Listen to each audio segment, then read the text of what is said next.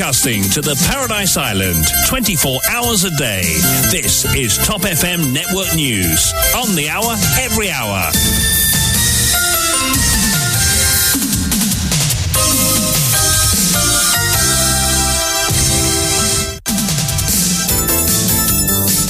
L'information dans son intégralité dans votre journal de 8 heures présenté par Vishwani. Bonjour. Bonjour, Kian. Chute vertigineuse des cours du pétrole au niveau mondial alors que Nishal Joyram entame son 7e jour de grève de la faim. Il est moralement fort. Il continuera son combat, constate le docteur Vasant Rao Gajadhar. Le négociateur Ivor Tanian sollicite une rencontre avec Sudesh Kalichun.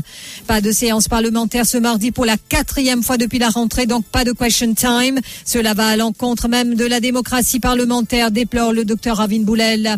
Perquisition chez Wayne Attock, une vidéo perturbante fait surface. Ramavala Eden demande au commissaire de police d'initier une enquête. Courage, soldat, a-t-il lancé à son père en retrouvant la liberté conditionnelle. La population sait que lui et moi sommes innocents, maintient Ryan Lorette. La police a tout fait pour qu'il reste en détention et soit envoyé à la prison, regrette de son côté maître Akil Bissessar. Nouvelle polémique dans le secteur de l'éducation secondaire. Les nouveaux règlements annoncés par le Conseil des ministres font pas l'unanimité. Si bizarre descend dans la rue, nous pas pour hésiter, avertit le président de l'OPSI.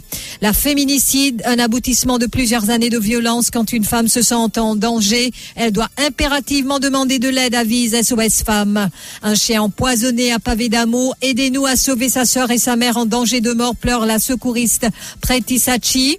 Séisme en Indonésie, le bilan s'alourdit à 162 morts. En Chine, 36 victimes dans l'incendie d'une usine dans le centre du pays. Coupe du Monde 2022. Le Sénégal s'incline face aux Pays-Bas. L'Angleterre domine nettement l'Iran.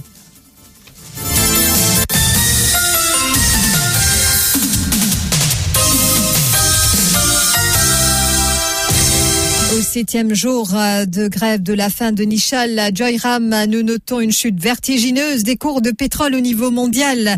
Et l'ancien directeur des services de santé, le docteur Vasant Rao Gajadhar, membre du comité de soutien aux citoyens Joyram, a rendu visite hier aux grévistes. Le docteur Gajadhar, qui était face à la presse hier après-midi, a indiqué que le gréviste a commencé à se sentir faible, mais il est moralement fort pour continuer son combat, dit-il. Charles peut allonger, peut reposer. Alors, il peut dans sa quantité l'énergie qui est là, le premier 2-3 jours, il peut bien actif ici. Mais moralement, il est encore très fort. Causali longuement, il peut continuer, il peut maintenir sa position, il peut continuer sur la grève. Mais le problème, c'est que il peut tracasser parce qu'il y a une grève de faim, c'est pas facile. Et là, sur une répercussion. Alors, pour l'instant, il n'y a rien de grave qui n'arrive pas. Mais si ça continue, qu'arrive une époque, qu'arrive un jour, que nous avons une condition irréversible. Et là, on a un grand problème. Alors, avant nous arrive cette condition irréversible là, et ça côté Nishal Joyram peut persister sur la grève, on pense le ministère maintenant, gouvernement, le premier ministre, lui vis-à-vis de l'avant, lui bien prendre une décision politique, lui baisse sur prix d'essence, car qui nous capable de dire Nishal Joyram arrête sur la grève. Mais pour l'instant, il peut continuer sur la grève de faim et nous attendons une réponse du ministère, du bureau du premier ministre. Et Jayan Chalam de son côté, le secrétaire général de l'association des consommateurs a indiqué qu'avec le fait que le fret a baissé et qu'on peut facilement tomber autour d'une réduction de 20 roupies sur l'essence, il a fait un appel au gouvernement de revoir les prix des carburants. Et je vous disais hier encore, il y a eu une chute vertigineuse des cours du pétrole au niveau mondial et le prix est arrivé à même à $80. Nous allons y revenir au cours de notre page financière. Et de son côté, le syndicaliste, le négociateur syndical plutôt, Ivor Tanian, est membre du comité de soutien à Nishal Joyram, a expliqué que le comité a réclamé une rencontre avec le ministre du Commerce Sudesh Kalichun et a aussi fait une requête auprès du commissaire de police pour l'organisation d'une marche pacifique dans la capitale ce samedi. Et le négociateur syndical Tanian indique que la population doit se mobiliser parce que Nishal Joyram est un citoyen déterminé dans son combat pour le peuple. Et toujours concernant cette grève de la faim, c'est l'arme ultime pour faire entendre sa voix et ses revendications au gouvernement, affirment d'anciens grévistes. D'autres ont reçu des promesses qui ne se sont cependant pas matérialisées. Les raisons peuvent différer, mais le but est toujours le même. Les grévistes de la faim veulent obtenir de l'État une prise en charge de leurs demandes. Certains encore ont abandonné en cours de route. Le point avec Dorothy Bonnefemme. Les grévistes mettent souvent leur santé, voire leur vie en péril. Clancy Ormond, président de l'association Justice, Réparation et Restitution, compte 2 grèves de la faim à son actif. L'un a duré 16 jours en 2019 et l'autre 11 jours en 2020. Il confie qu'une grève de la faim demande beaucoup de sacrifices. Il affirme qu'il était prêt à mourir. La grève de la faim, il demande beaucoup de sacrifices. Comme agent d'affaires qui finit déclenché et qui s'y trouvait pas qui prenait aucune voie de salut. Là, nous finissons arriver, nous finissons conscientiser, nous finissons, c'est plus dans la grève de la faim. Mais la grève de la faim, il n'est pas venu au départ. Là, les clients, du monde, j'ai fait la grève de la faim. Mais moi, je peux aller, moi, je peux aller à la grève. Là, moi, je peux sacrifier mon vie. Jayan Chelum a obtenu satisfaction une fois lorsque le gouvernement a restitué la subvention de l'Association des consommateurs de l'île Maurice. Mais sa grève de la faim pour protester contre le métro léger n'a pas eu les résultats escomptés. Pour le secrétaire de la CIM, c'est le gouvernement qui des fois pousse les citoyens à une telle extrémité. Il y a certains gens au sein de la population, ils sont aussi qui dépendent dans d'autres choses, qui lui prend en main son propre corps pour lui mettre ça là, pour être capable de priver de manger, et là, pour être capable d'aller à la demande qui vienne d'écoute des autorités. Le gouvernement qui fait aujourd'hui, un citoyen, pour sortir dans son état de confort, dans sa qualité, pour les vignes, pour les faire grève de la faim. Salim Mouti a fait 4 grèves de la faim. Pour ce travailleur social, c'est le recours ultime. Lorsque les lettres, les protestations et les marches ont échoué. C'est l'unique moyen de faire entendre raison au gouvernement, selon lui. La grève là, c'est l'ultime recours qui est là, ça. Le gouvernement pas l'écoute. C'est-à-dire, comme dans la grève, il y a là, il y a un dialogue établi, pour parler. Il critique aussi l'attitude qu'adopte actuellement le gouvernement face aux grévistes de la faim. Il rappelle que ces derniers se battent pour toute une population. Il y a un gouvernement, comment à l'écoute quand un monde de la grève. Il y a un monde là malade, ça, il y a là le gouvernement poussé. Définitivement, il y a une dose d'humanité. Il y a un monde qui a le pouvoir, bien conscient qu'il y a un monde qui va manger un temps qui s'arrive. Il y a un gréviste qui les redit. Pas pour lui personnellement, les routes pour l'ensemble de la population. Le docteur Isaac Jawahir, généraliste du privé, souligne qu'une grève de la faim comporte bien des dangers, surtout si le gréviste souffre d'une maladie quelconque.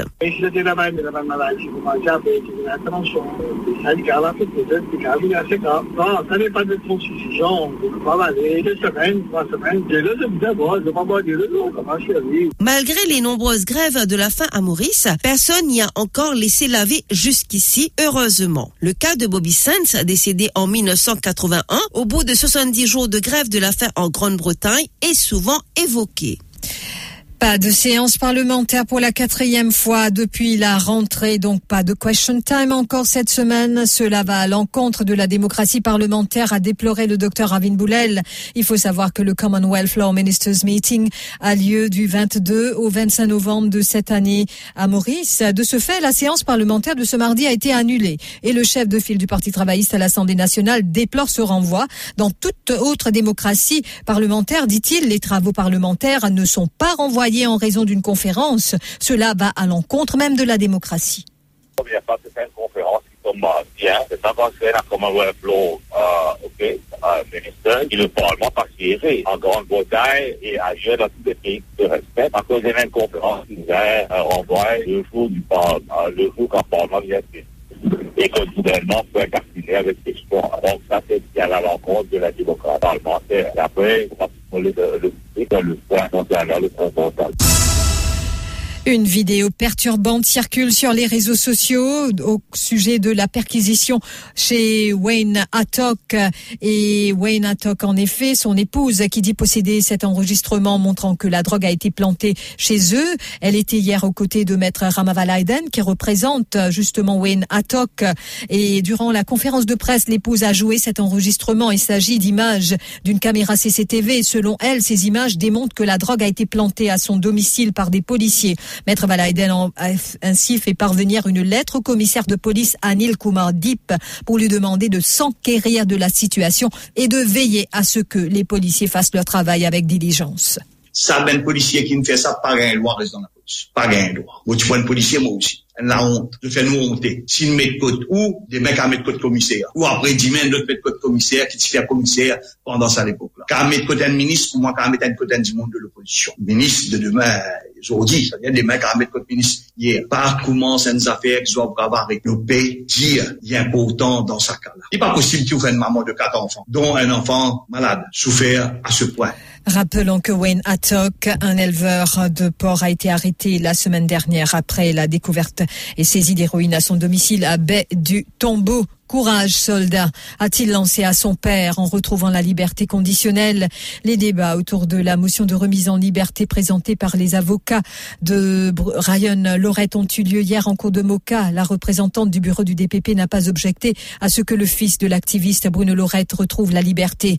Le tribunal a donc octroyé la liberté à Ryan Lorette, mais ce dernier a dû fournir une caution de 100 000 roupies et signer une reconnaissance de dette de 500 000 roupies sous la première charge provisoire. Sous la deuxième, la caution est de 15 000 roupies et la reconnaissance de dette de 35 000 roupies, ce qui fait que Ryan Lorette a dû s'acquitter d'une caution de 115 000 roupies à sa sortie de la cour. Le fils de l'activiste Bruno Lorette a fait une courte déclaration à la presse. Tout d'abord, ça m'arrive soulagement parce qu'en étant innocent là-dedans, quand on fait la liberté là, enfin, liberté entre guillemets peut-être, mais combat là, non combat ça. Mais merci à principalement mon bon avocat, mon famille, mais surtout sa public qui est là, qui tout le temps soutient nous et qui connaît la vérité là-dedans. Donc, un de ces affaires pour les autres. Bon ça. Un petit mot pour papa qui est toujours en incarcération. Courage soldat. La police a tout fait pour qu'il reste en détention et soit envoyé à la prison, regrette Maître Akil Bissessar qui soutient que contrairement à son père, Ryan Lorette n'est pas une figure publique. C'est un innocent qui, heureusement ou malheureusement, bien gré ou malgré lui, le fils de Bruno Lorette, et qui finit retrouve lui dans Carceau pendant 17 jours. C'est 17 jours de la vie qui pas pour revenir. Mauvaise cause par l'expérience qui m'a même passé. C'est un moment très très pénible, surtout quand on connaît ou une innocent. Aujourd'hui, nous pouvons trouver qu'il y a une milice au sein de la police qui n'est pas juste attaque man opposant du gouvernement, attaque d'autres familles. Comment faire avec Ryan Lorette? Ryan Lorette, un homme public, comment son papa lui? Beaucoup de gens partis connaissent même l'existence de Ryan Lorette avant qu'il soit papa arrêté. Qui fait lui, les bizarres, il reste en dans 17 jours. Quand il pas connu non, il est dans sa caisse là, il fait la fouille, il non, il est dans sur la chambre, il y a une motocyclette, il est non, il est là-dedans. Qu'il y en a pour faire en sa caisse. Là, moi, cause en tant qu'avocat de Ryan Lorette. Qui fait la police, il maintient des objections pendant tout ça les temps là pour punir sa garçon là. Et si, partenant l'intervention du bureau du DPP, après que nous mettons une motion pour strike out sa provisoire là, laisse-moi dire haut et fort qui type plan la police. Pour avoir sa jeunesse là, l'eau remand de prison. À cause après 21 jours, ou des plis restent de police seul. Avoir l'eau remand. Et si partenant bureau DPP, côté qui, avec ce sagesse et avec raison, qui enlève sa objection là, un zen sur l'avenir, garde encore plus de retourner de prison, car 4-5 mois encore. Et puis, en ce qui concerne la saisie de 58 kilos de cannabis à Rivière-Noire, les 7 suspects seront traduits de nouveau devant la justice ce mardi. Nouvelle polémique dans le secteur de l'éducation secondaire. Les nouveaux règlements annoncés par le Conseil des ministres ne font pas l'unanimité. Pour pouvoir enseigner à Maurice, désormais, il faudra d'abord être titulaire des qualifications appropriées de O-level et A-level. Il faudra aussi détenir un diplôme ou un diplôme joint dans la matière à enseigner ou alors une qualification équivalente, un Postgraduate Certificate in Education délivré par une institution reconnue ou un certificat de Mauritius Institute of Education dans la matière à enseigner. Et de son côté, Arvin Bojan, le président de l'Union of Private Secondary Education Employees, l'UPSI, ne mâche pas ses mots à l'égard de la Private Secondary Education Authority. Je te pénalise Bandimoun à partir de 2017. Nous pouvons continuer de dénoncer ça là. Et aujourd'hui, quand je peux sortir de coincé, parce qu'illégalement, je ne suis pas capable de justifier cette action, Perrault fait un ministère d'une point stand et amène un changement de régulation au détriment de tout ça, ban enfants-là, juste pour protéger une certaine bande board members qui sont irresponsables. Nous pouvons dire que c'est inacceptable. Et nous pouvons faire un appel à la première ministre. Ça changement qu'il peut faire dans sa régulation.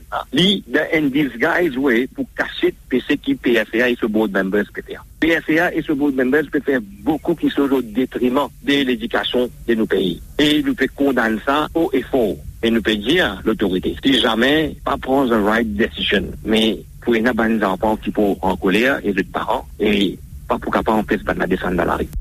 Féminicide, la famille Kodiram Caroline pleure toujours la disparition de Sanjana. Rappelons que le corps calciné de cette jeune mère de 26 ans a été retrouvé samedi matin dans une voiture incendiée à Saint-Julien. Son ex-compagnon, le policier Kishan Baldi, est passé aux aveux. Il a reconnu avoir poignardé la mère de son enfant avant d'avoir mis le feu à la voiture. Le meurtrier présumé a déclaré qu'il soupçonnait Sanjana Kodiram d'infidélité. La tante de la victime n'a pas caché sa tristesse hier. Et pendant ce temps, Ambal Jeanne, la directrice de SOS Femmes, affirme que la féminicide est un aboutissement de plusieurs années de violence. Et elle souligne que quand une femme se sent en danger, elle doit impérativement demander de l'aide. Tu connais pour passer une chose à toute la population. Il nous disait, change nos comportements envers les victimes, et nous disait, nous, pas tenter un réflexe individualiste, mais nous là, protège un nous disait un réflexe citoyenne vis-à-vis de ce problème, même si nous, nous pas capables, mais nous capables d'appeler la police, nous capables de causer que madame là, après, dans notre oubli, pour dire, il y a de l'aide, et capable dire madame là, même pas accompagner, et capable de l'aide. Et pour dire, madame qui t'a souffert dedans, il y a une soutien aujourd'hui et n'a pas d'accompagnement et n'a pas de place que je suis capable d'aller gagner de l'aide et pour protéger eux-mêmes. Ambal Jeanne conseille ainsi aux femmes victimes de violences conjugales d'appeler sur le 233 30 54 233 30 54 pour une assistance et la ligne est disponible 24/24. Et la secouriste Priti Sachi qui tire la sonnette d'alarme. Un chien a été victime d'empoisonnement à pavé d'amour. Dimanche matin, que la présidente de Rescue of Animals in Distress a retrouvé le corps inerte de Bébé, un mâle de 2 ans. Depuis que leurs propriétaires ont déménagé, Bébé et sa mère et sa sœur ont été abandonnés. Ils traînent les rues en quête de nourriture, ce qui n'est d'ailleurs pas au goût de tout le voisinage. Vanisha Mohar, aussi connue sous le nom de Priti Sachi, s'est occupée de Bébé depuis qu'il était tout petit et toute bouleversé. Bébé est mort sous les yeux de sa mère et de sa sœur, pleure Priti Sachi. Et aussi, elle affirme être préoccupée. Les autres sont à risque. La militante des droits des animaux cherche désespérément une famille à présent pour adopter les 2 chiennes. Et dans ce moment, avec ce soeur qui est encore là-bas, je vais donner mon conseil comme émissaire, c'est une place que je fais. Tu vas gagner attention qui gagne, on passe une banane aussi? Le problème, c'est ça, je t'arrête. Je vais de la maison pour eux, je vais envie qu'ils gagnent adopter les 2 ensemble, je vais bien dur. Je finis stérilisé, même là, je dis, même en femelle là. Je ne vais pas faire des autres que du moins, je ne vais pas mauvais, je ne vais pas boyer, je reste tranquille, je vais redonner la maison, je suis capable de mettre ça déjà. Parce que nos refuges remplissent, et tous les jours, nous verrons souvent, c'est tout malade, et ce n'est pas pour rester dans un carreau que des chiennes à 200 tout. Et pour avoir sauvagement battu et pendu une chienne qui allait mettre bas à bambou, nouvelle comparution de l'agresseur devant le tribunal ce mardi. Le dénommé Mercure, qui répond d'une charge provisoire de cruauté envers les animaux, a comparu devant le tribunal de Bambou mardi dernier. La police ayant objecté à sa remise en liberté sous caution, l'agresseur a été reconduit en cellule policière. Il sera de nouveau donc présenté devant la justice ce mardi. Et puis ne ratez pas notre émission Correct pas correct. La question soulevée, quelles sont les conséquences juridiques du divorce sur les enfants? Michael Jean-Louis reçoit l'avocate Rina Ramdin. Il sera notamment question de l'autorité parentale, de la garde et de la pension alimentaire. Rendez-vous après le journal en anglais de 9h. Bon, nouveau l'accord crépile aux bases. Prime 3C de ce pocket zone à pécosté. Ça bosse comme collé, peine à décoller. Avec une technologie européenne qui est adaptée pour le climat Maurice, Prime 3C, sa qualité postée. Disponible dans tout quincaillerie. L'info sur Top FM, c'est complet, factuel et crédible. Top FM, écoutez la différence.